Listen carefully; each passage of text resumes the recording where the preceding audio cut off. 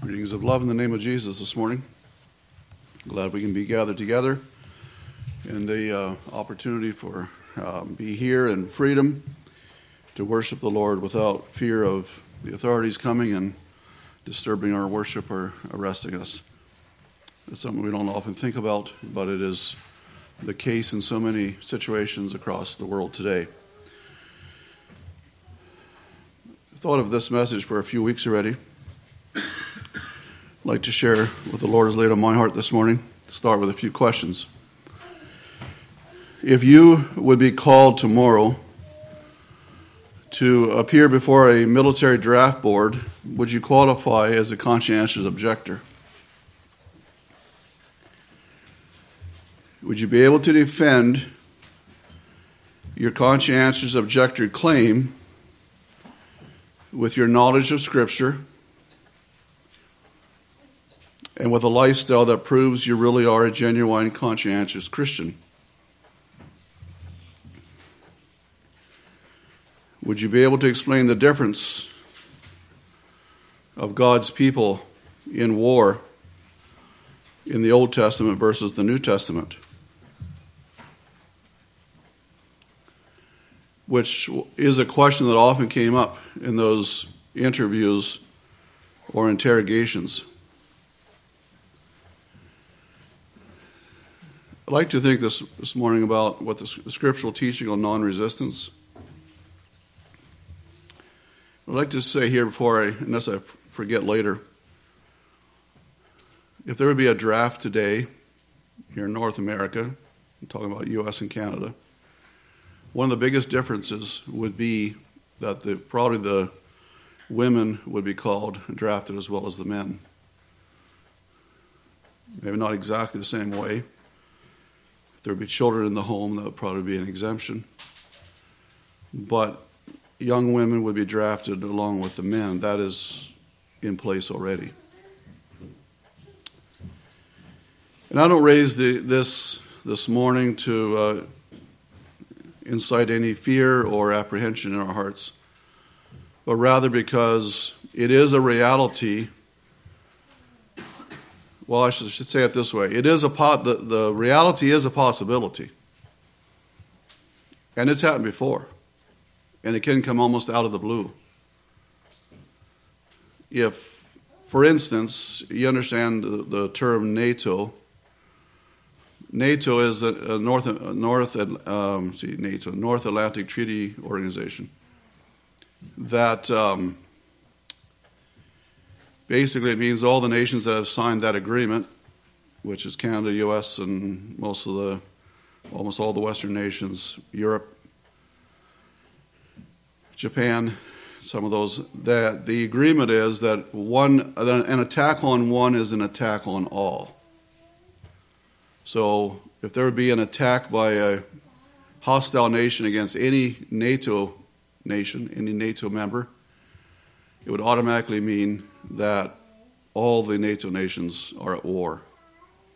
For instance, say for some reason, just say Germany or France or Turkey would be attacked by a hostile nation, that would automatically put all NATO members at war, which means that Canada, U.S., all the NATO nations would immediately need to gear up for all-out war.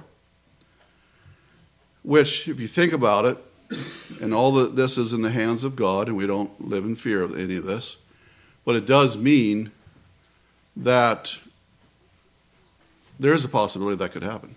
Only God knows that. But in light of the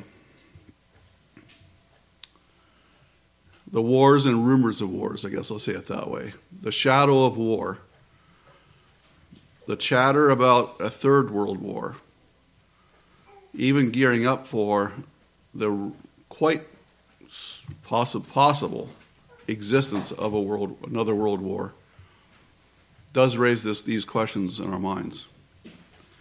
And as a people of God, we need to fortify ourselves. We need to be sure that we are clear on these doctrines, we're clear on these issues, and not wait till we're right up against it and then have to somehow figure out where we stand. I think it's just good to think about some of these questions and to consider and analyze our own convictions. Where do we stand on this? And as most of us here from Anabaptist descent of one way or another, or have taken on that interpretation of Scripture, we do not believe in just war. We do not believe in just war. Many of our Protestant friends believe in just war, that there is a time and place to defend your country and to punish evil. But as a Christian people, there's a long heritage of a stand against such things, and we're going to look at that. Jesus has told us that some of the conditions of the last days will include wars and rumors of wars, nation rising against nation and kingdom against kingdom. It's probably a few months ago I asked the question one time, what our congregation would look like if all the able-bodied men had been drafted and are absent. Just something to think about. It's happened before. It's happened a lot in almost every generation before us. We have not seen it. I grew up as a boy under the clouds of the Cold War, and remember that very distinctly, the threat of war. Remember as a boy sitting on the front porch, I think I've told you this before probably, but it's imprinted on my mind. I was probably 8 or 9 years old, sitting on the front porch in the evening. It was just getting cool outside, the sun had gone down. Well, actually, all of us were sitting out there that night because we heard the planes. And there was wave after wave of fighter jets flying in. I grew up in the East Coast, close to Washington, D.C. Wave after wave of fighter jets coming in from the west into Fort Andrews Air Base because of the threat from Russia through, of course, Cuba at that time. And sitting there, and I know, hearing my parents discuss this whole situation. Distinctly remember our neighbor, who was a German man who lived through World War II, fought in World War II. And he often told my father, you need to build a bomb shelter. He had a bomb shelter fully equipped in his basement, submarine door on it, gas masks and food and everything. But anyway, I distinctly remember my father saying, you know what, I trust the Lord. And if there's nuclear war, I'd rather go with the first blast than die later of radiation. And it's just things that is imprinted on your mind as in growing up. Well, there's no doubt that there's a lot of talk and threat of war in the world right now. Whether God will allow another world war, I do not know. But the promise of the last days is that it's going to get worse, not better. So what all that means, we don't know. But Jesus clearly told us that. And not that we live in fear of that. It's the people of God have gotten through it before with the strength and help of God, and we would again as well. But it could mean a lot of changes. In church history, whenever the clouds of war appeared on the horizon, the church most times, tried to raise the issues to help fortify our people, ourselves, on this doctrine. Besides the scriptures, the example of Jesus himself at the cross and that whole experience, there's those accounts that help us and encourage us, as well as a lot of stories about men who faced a lot of suffering because they would not fight. Growing up as a boy, the bishop of our congregation, elderly, grandfatherly man, Lloyd Niss, was a man who suffered a lot in World War I because he refused to cooperate with military training in any way. There's a book written, possibly you've read it or seen it. It's a book written, Why I Couldn't Fight. He set the stage, or in a sense the example, for a lot of young men in the military camp when he was drafted. World War I, there was not really a CO program, conscientious objector program. And so he faced a lot of abuse. He was kicked and beaten, abused in many ways, but he refused to report the abusive officers to the authorities in Washington because he said that would be retaliation and revenge on my part towards them if I did that. And so he took it. He bore it and suffered throughout the war. When he was finally released at the end of the war, he stepped off the train in Pittsburgh, and one of the officers that had badly mistreated him in the army camp came up to him and said, "I heard that you were returning on this train today." And he said, "I came because I wanted to meet you and apologize for the way I treated you in camp." And Lloyd told him, he said, I held no grudge toward you. He said, "There's really nothing to forgive." That was his motto. That's the way he lived. Another thing to remember and think about is one of the important things that happens in time of war, and you can go back and read this in history, is that when a nation is at war, there's usually very rapid social changes that can happen from one day to the next, almost overnight. Neighbors where we've lived side by side with for many, many years, excellent relationship, maybe even share farming equipment, things like that. Excellent relationship. That relationship can change overnight. And it's something just to think about. My great-great-grandfather experienced this in World War I. He was a young father with several children. My grandfather was about 4 years old when this happened. But there was a lot of pressure on to buy war bonds, which is how the U.S. government financed the war. So it'd be like buying a stock. So it was called war bonds. And the government still sells government bonds today. But there was a pressure on to buy war bonds. And the neighbors of my great-grandfather put a lot of pressure on him to buy war bonds, which he refused because it would have been support for the war. And the other thing that went into this was that my great-grandfather was a German. He came from German immigrants. And, of course, the war was against Germany. And so the German immigrants or descendants from the Germans were considered sort of could be almost traitors in a sense, especially if they did not cooperate with the United States against the German war or in the German war. Anyway, one afternoon, the neighbors had become so enraged, neighbor men. One afternoon, a group of them came to the farmhouse asking for my great-grandfather. My great-grandmother went to the door carrying one of the babies or one of the children. My grandfather was a frightened 4-year-old hanging onto her skirts, we were told. And they asked for my great-grandfather where he was, and she didn't know where he was right then. He wasn't in the house. So they left, but before they left, I should say the reason they came to get him was they were going to tar and feather him and parade him through the streets of Lidditz, local town. When you tar and feather somebody, you pour hot tar over them, and then you roll them in feathers. It was to be a humiliation. It was an old way of punishment.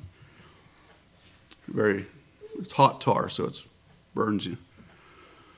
But so they didn't find him, and so they poured yellow paint or splashed yellow paint on the side of the barn on the walk up to the house, which was then a symbol that he was a traitor. He was yellow, which means a coward. And these were men that were his neighbors that they farmed with and had a good relationship all those years. Just turn on him. That situation has been repeated over and over again. You think about Europe and some of those situations where Corrie ten Boom her family was Jewish and they grew up in Berlin there, and a lot of friends in the neighborhood until the war came. and then they became enemies. It can change very rapidly. I remember as a boy, I'm not sure how old I was, but we went to the old farm to see if there's a little bit of yellow paint we could still see on the sidewalk. Remnants of that experience. Some of you are here from Hutterite background. In 1918, 4 young married Hutterite men were drafted from South Dakota into the U.S. Army because of their refusal to participate in any kind of military training or activities. One of the things that they were trying to make them do, which also goes back to my old bishop there in boyhood days, but they refused to put on an Army uniform because they believed that by submitting to the fact of putting on an Army uniform was already starting to give in to identify with the Army. And that's where they drew the line. They refused to put on the uniform. These 4 young married Hutterite men also refused to put on the Army uniform. They were court-martialed eventually, abused severely, sentenced to 37 years in military prison, tortured. They were sent to Alcatraz for a period of time. They were tied up in prison with their arms above their heads, just enough that they can barely have their feet on the floor for 9 hours a day because they wouldn't put on their Army uniform. Their clothes were taken away from them, so that they were just in their underwear, and there was cold water dripping through the prison walls there in Alcatraz on them. No blankets, no heat. Eventually, they were transferred to Fort Leavenworth in Kansas, where 2 of them died. And by the Hutterites even today, their graves are there in South Dakota, and it says martyr on there because the Hutterites believe that they died from their abuse in prison. That's quite a story. There's a book written on that. All right, let's look at some scriptures. John 18.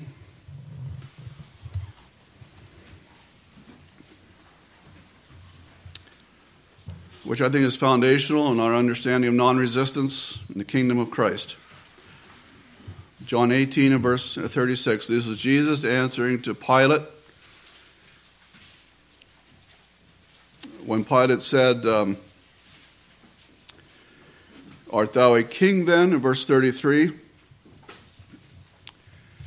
And then in verse 36, Jesus answered, my kingdom is not of this world. If my kingdom were of this world, then would my servants fight, that I should not be delivered to the Jews, but now is my kingdom not from hence. My kingdom is not of this world. That's why my servants do not fight. Very clear scripture. Now, let's turn back to Matthew 5 and verse 38.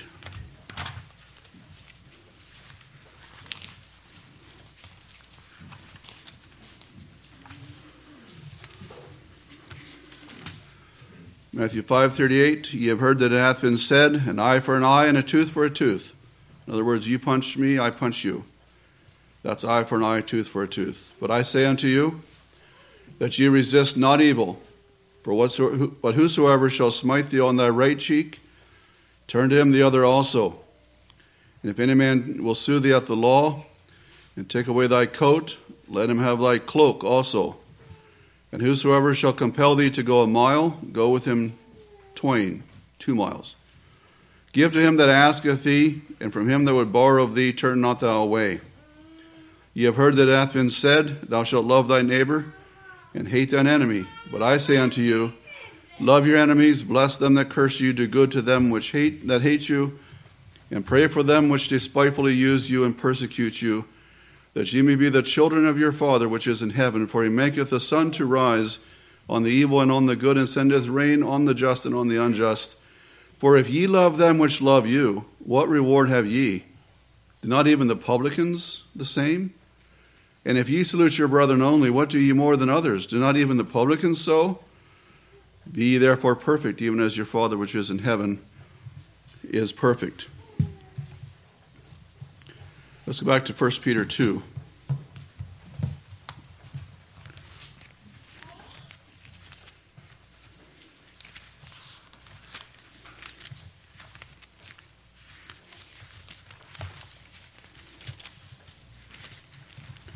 1 Peter 2 and verse 19.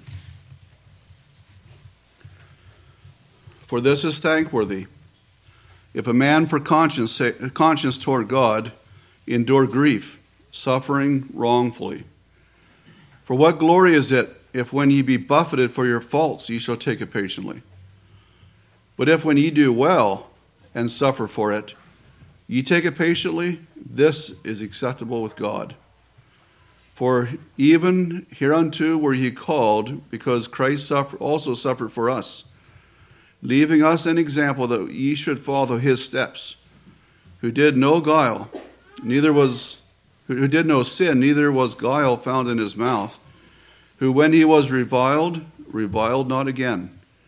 When he suffered, he threatened not, but committed himself to him that judgeth righteously, who his own self bare our sins in his own body on the tree, that we being dead to sins should live unto righteousness, by whose stripes ye were healed. For ye were as sheep going astray, but are now returned unto the shepherd and bishop of your souls. And then I'll just read this one. Romans 12:14. Bless them which persecute you, bless and curse not. Rejoice with them that do rejoice, and weep with them that weep. Be of the same mind one toward another. Mind not high things, but condescend to men of low estate. Be not wise in your own conceits. Recompense to no man evil for evil. Provide things honest in the sight of all men. If it be possible, as much as lieth in you, live peaceably with all men. Dearly beloved, avenge not yourselves, but rather give place unto wrath. For it is written, Vengeance is mine, I will repay, saith the Lord. Therefore, if thine enemy hunger, feed him. If he thirst, give him drink. For in so doing, thou shalt heap coals of fire on his head. Be not overcome of evil, but overcome evil with good. Now, what is non-resistance? The term non-resistance is taken from Matthew 5.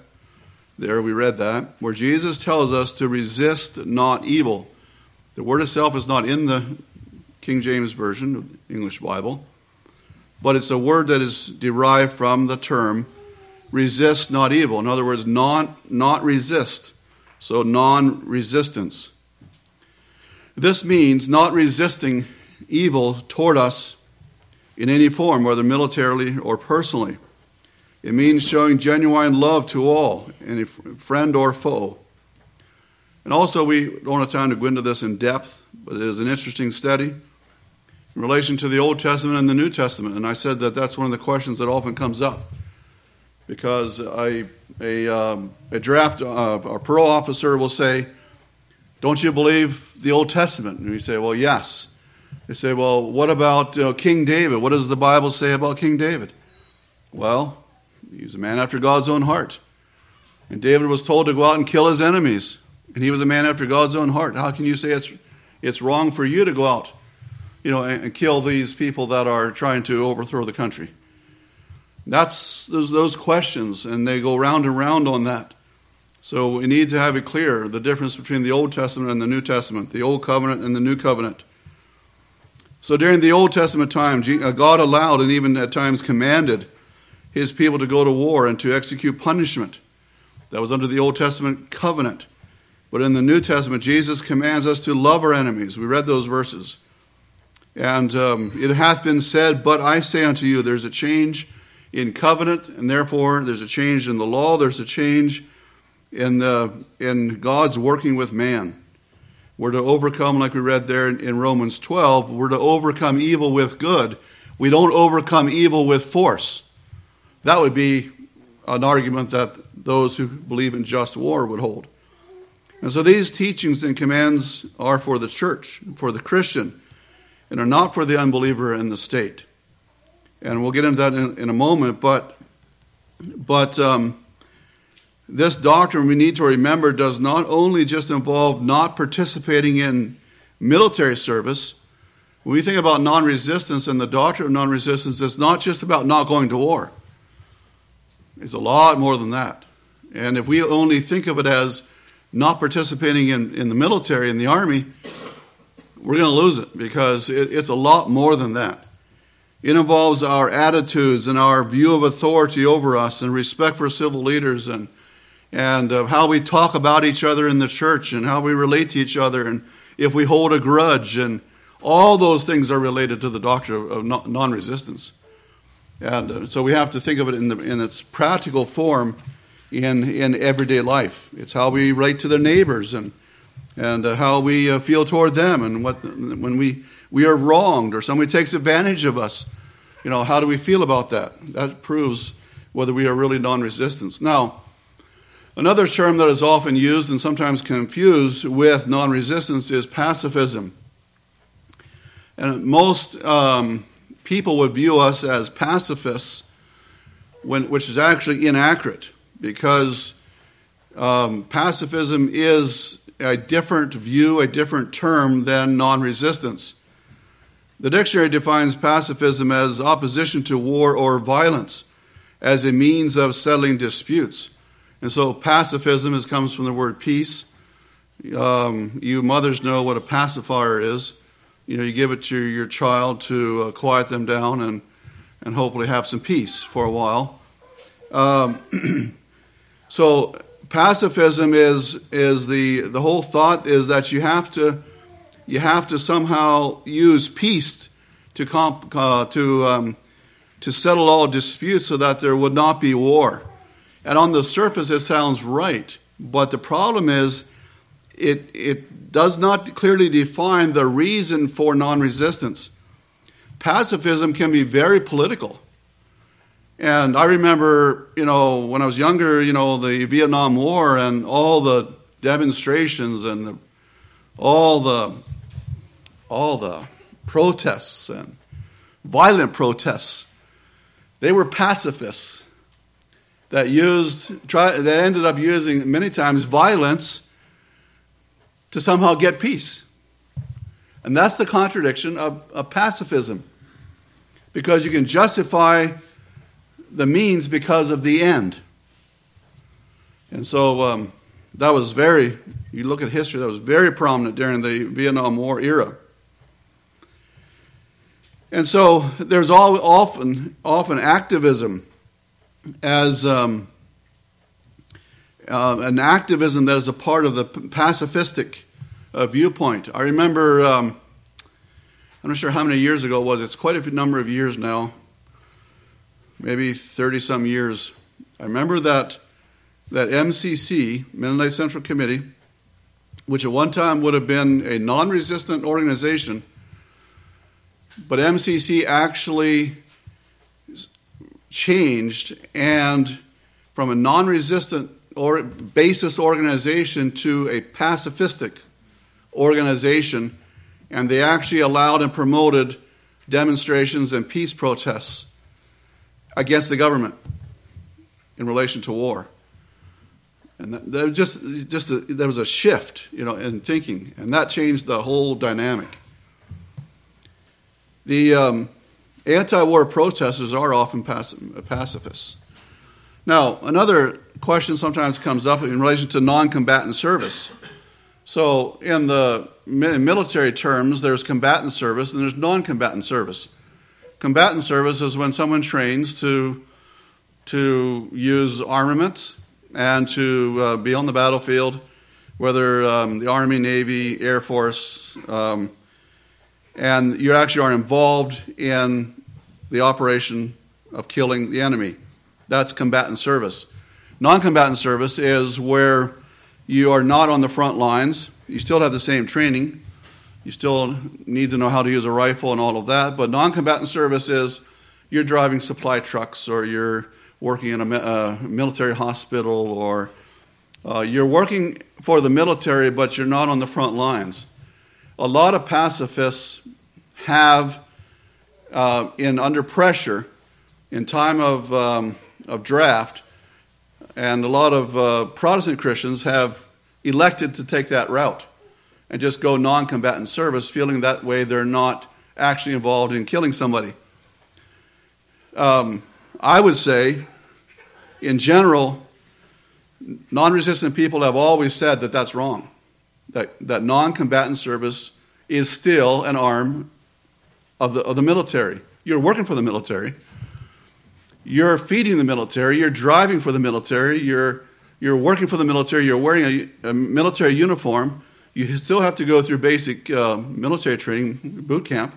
You still have to know how to use a rifle in case you're near the front lines and get ambushed. So non-combatant service is normally thought of as still working for the military and not a part of the non-resistant position. These men, I've talked about some of the men that suffered at the hands of the military because of their non-resistant stand. They could have gone the route of non-combatant. They would have had to wear the uniform, still had basic training, and done all of that, but they would not have been sent to the front lines, normally. Now,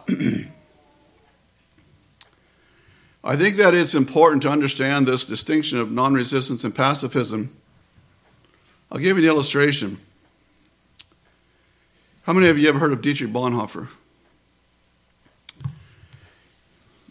I enjoy some of his writings, especially the earlier writings where I think he was more doctrinally sound. One of his books I think is one of the best of his books is The Cost of Discipleship, where he talks about the snare of casual Christianity and all of that. That's a pretty good writing. But what is sad about Dietrich Bonhoeffer was, in World War II, he was a pastor of a German church. He basically took a separation of church and state position. And at one time he would have actually also took a pretty straight position on non-resistance, at least a strong pacifist, but I think even in the line of separation of church and state and therefore the two-kingdom principle. But Dietrich Bonhoeffer got caught up in the emotion and the political fervor of World War II. In the underground movement, the underground resistance in Germany. And if you read his biography and some of the discussions that took place between him and his wife, him and his fellow pastors, and him and his in-laws, I believe his father-in-law had a lot of influence on him. He struggled deeply with what was happening in Germany, the persecution of the church under the Nazis. And he allowed that emotion and the politics of his day and the underground movement to sway him. And it talks about the agonizing decision he came to when he decided that he's going to have to get involved. For the sake of the church and freedom in Germany, for the Christian church, something needs to change. And he became more involved in the underground movement and directly involved in the attempt to assassinate Adolf Hitler. He was caught and executed. I think it just shows what can happen, when a person starts to shift in your thinking. Now, the doctrine of non-resistance is deeply embedded in the two-kingdom teaching of the Scripture, and I refer to that several times. There's the kingdom of God and the kingdom of Satan. There's the kingdom of light and the kingdom of darkness. If we don't keep that clear in our minds, we will never be able to have the doctrine of non-resistance clear. We will revert to pacifism. That there's two separate kingdoms. And it's not just about even, warfare. That's only one part of it. It's why we do not vote in political elections. Because we believe that is that kingdom and this is the kingdom of Christ. And we are part of this kingdom, not that kingdom. We are in the world, as Jesus said, but not of the world.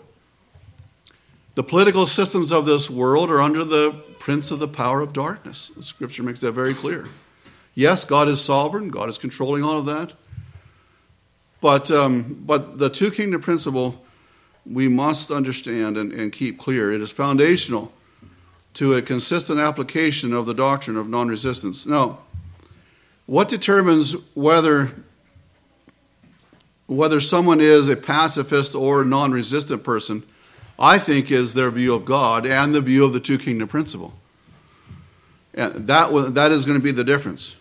And I know there's people that, say, well, as a true Christian, you should be concerned about the nation. You should try to get in the right people in government so that it's good for the church. But that's crossing the lines, you see.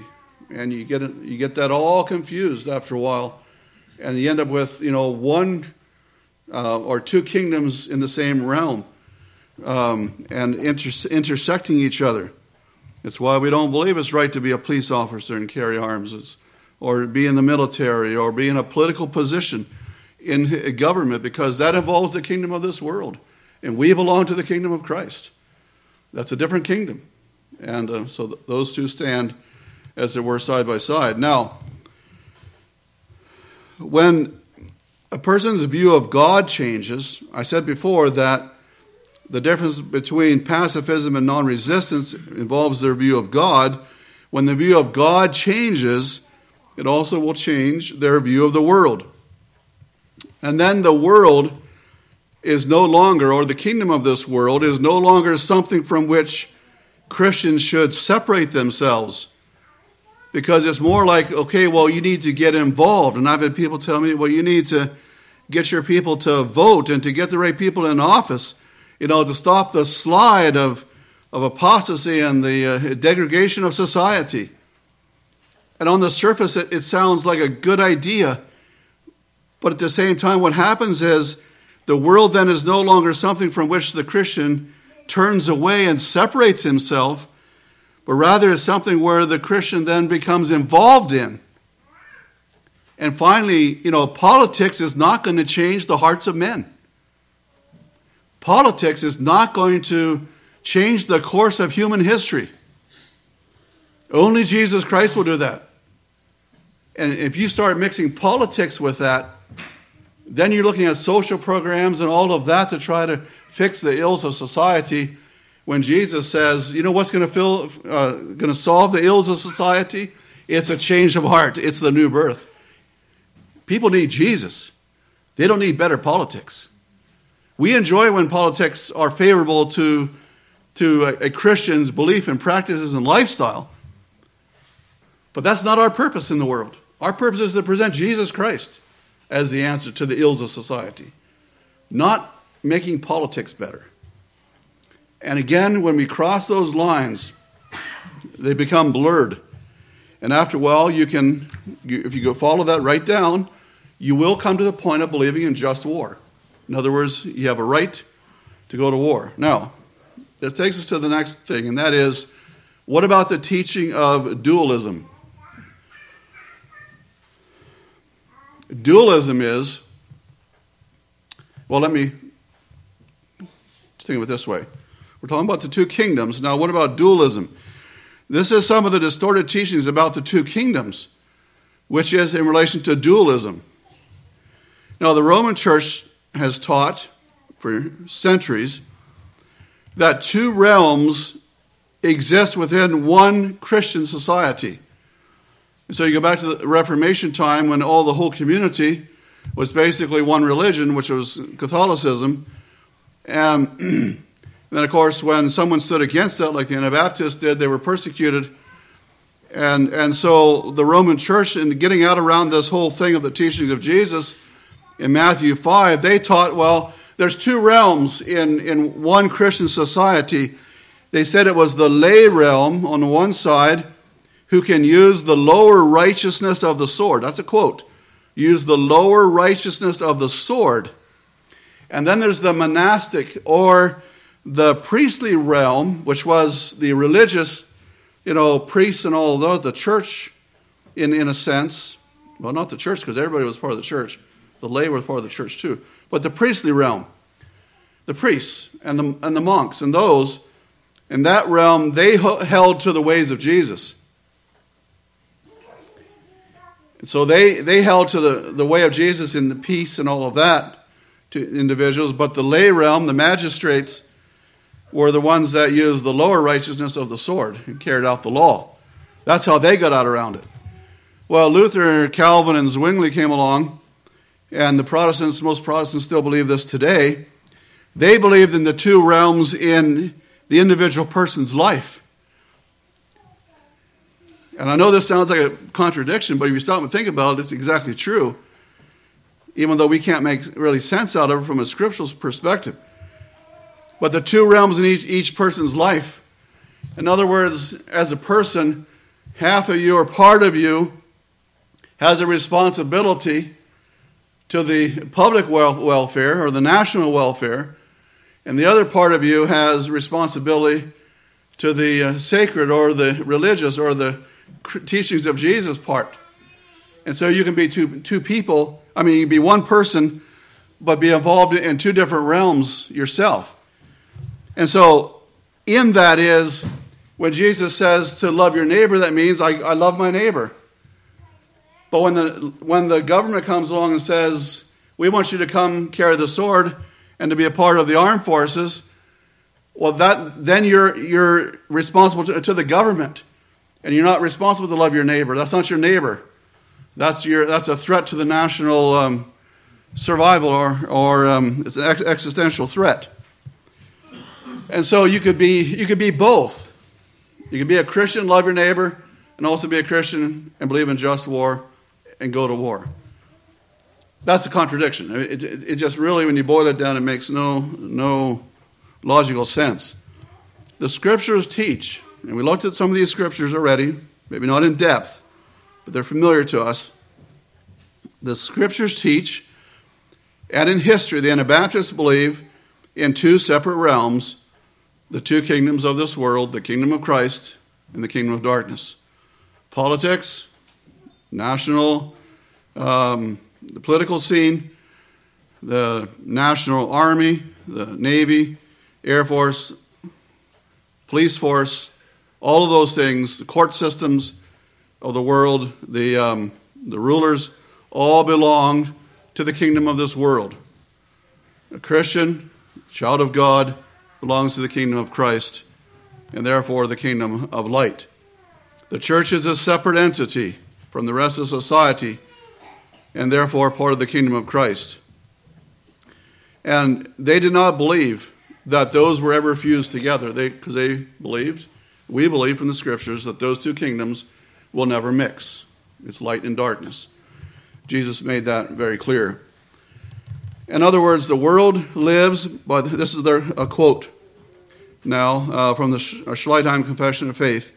The world lives by the lower standard of the sword given by God to order the realm outside the perfection of Christ. That's what the Anabaptists said. All Christians live by the way of Jesus, teaching for his kingdom. Now, in closing, three main principles in the scriptures on non-resistance. I'm not going to say much about these, but these truths were lived out by Christ and the apostles. We are not to use violence in any form against evil perpetrated against us. And so the martyrs went to their deaths many times, refusing to defend themselves against the evil that was perpetrated against them.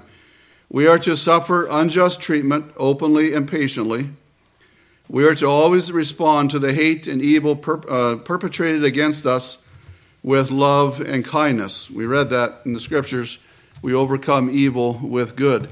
Sometimes the question is raised, what about defending the innocent or the helpless? It's a tough question. One thing about non-resistance is, in general, I believe it relates to, when it comes to personal,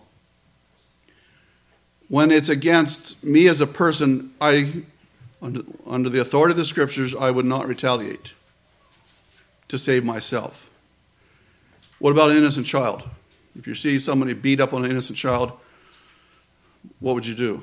I do believe, and I say this carefully, because the line could be crossed pretty easily, but I do believe that sometimes the most loving thing to do would be to restrain the person from committing evil. I'm not talking about violence, but I do believe at times that there'd be right to restrain that person from injuring an innocent person. Not the use of the sword, not the use of violence. I'm talking about just to prevent someone from committing evil. We're supposed to be very careful that it doesn't come back to us in retaliation and revenge on our part. That'd be an interesting discussion to have, how that fits into all of this. What are the battle lines, in closing now, what are our battle lines in preserving this doctrine? A few things. We need to keep a clear understanding of what the Bible teaches about not resisting evil. In other words, we need to read these scriptures, make sure they're in our hearts. We understand them. We're indoctrinated with Scripture. That's how we, at a moment's notice, or you say a day's notice, or a week's notice, would be able to answer the questions of why we believe what we believe. The Scriptures are within. And I think that's important. We must guard against the threat of dualism creeping into our thinking, which is so prominent in so-called Christendom around us today. The dualism. We need to love our neighbor, but it's okay to go kill someone that's not my next door neighbor. To fight, it's okay to be part of the kingdom of Christ, but then go fight in loyalty to the kingdom of darkness. It doesn't work. So we must guard against the threat of dualism creeping into our thinking. We must also keep the two-kingdom doctrine teaching clear. We talked about that. It's so important. It's foundational for so many things in relation to right living in the Christian life today. Also, if we belong to Christ's kingdom, I think we need to be very careful that we do not get caught up in the emotion, opinions, and politics that involve the kingdom of this world. And I will say with shame that at times I have failed in that. To give opinions, to express emotion or frustration about the politics of our day. That's not our job. That belongs to the kingdom of darkness. Last evening I was reading some of the testimonies of people, Christians, that had to face some very difficult situations in Russia in years gone by. One researcher, as a Christian, was over there and visiting with some of the underground churches. He was trying to get their feel of, this was back during the Cold War, trying to get their feel of their relationship to the government and how they felt. And he visited different of those underground churches, and he could never get them to say something bad about Putin. It was back when Putin was just come to power.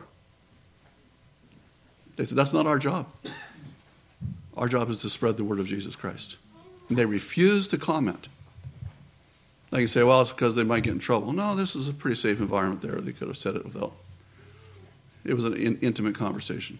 They refused to say a bad word about him. That was a challenge. Think about that. You think about the Apostle Paul under Nero, one of the most despicable leaders, world leaders in history. What did Paul say? He's a minister of God to thee for good. Obey him. In other words, obey him where you can. Pray for him. Respect him. That's true non-resistance. That's true understanding of the two different kingdoms of this world and refusing to cross that line. So I say that to myself, to all of us this morning.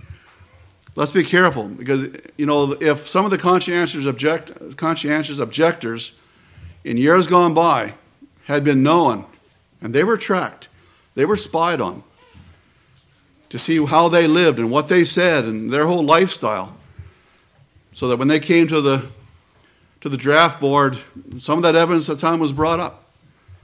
Their driving record, and all those things were on the table. And they viewed that as whether or not they were true conscientious objectors or not. And I remember reading about one man that had said a lot about had a lot to say about politics, and he got to the interview with the draft board, and they told him, they had documented the things that he had been saying about the government, and they said, "You're not a conscientious objector. You're the kind of men that we need in the army." It's a challenge for us. Also, we need to exercise a non-resistant spirit towards all men. That includes all our relationships. We talked about this before a little bit. In the brotherhood, how we talk about each other, grudges, all those things. Is it really a non-resistant spirit that rules our hearts? Lastly, our relationship with the church. Some young men that were drafted were not very supportive of their local church, and they did not pass the test as a conscientious objector. They looked at that and said, "You're not submitting to authority there. Why would we take your word for it that you're a genuine conscientious objector?" That's something to think about. In closing, 1 Peter 3:14-16, "But, and if ye suffer for righteousness' sake, happy are ye. And be not afraid of their terror, neither be troubled. But sanctify the Lord God in your hearts, and be ready always to give an answer to every man that asketh you a reason of the hope that is in you, with meekness and fear, having a good conscience, that whereas they speak evil of you, as of evildoers, they may be ashamed that falsely accuse your good conversation in Christ." Philippians 1:29, "But unto you it is given in the behalf of Christ, not only to believe on him, but also to suffer for his sake." I'll go back to the question I started with. If you were called tomorrow to appear before a military draft board, would you qualify to be a conscientious objector? Something to think about. Whether that'll happen, whether there'll ever be another draft, I do not know. God knows. But let's be sure that we rest our faith, our lives on the Lord Jesus Christ. That's the foundation that will never be destroyed. Let's kneel to pray.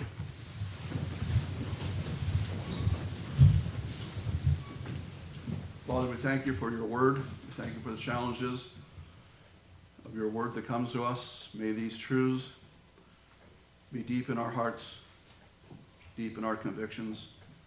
We know who we are as your children, as a part of your kingdom, and not a part of the kingdom of this world. Father, we thank you for the clarity that it gives to us. And also thank you, Father, for the blessing it is to us and the security of knowing that all things are under your watchful eye and your caring heart, and that you will not allow us to be tempted above that which we are able, but will give a way of escape. And Father, may each of us be faithful. Father, we do not want to live in any fear, but to live in faith. We can know that you already are in the future, know the future, understand it all. Father, we just pray in these last days that we might be faithful to you, and regardless what we are called to face, may we have your word as our foundation, our guidance. And Father, we also pray for the many in the world today who are struggling to serve you, are facing difficult situations and trials. We just pray for them and strengthen their faith, and may they be faithful to you in all things. And Father, we just pray that you would help each of us. Bless our young people as they face these challenges, that they would also be true to you. Make sure that their lives are exhibiting your power and your love and your stability. So Father, bless each of us. We ask in the name of Christ. Amen.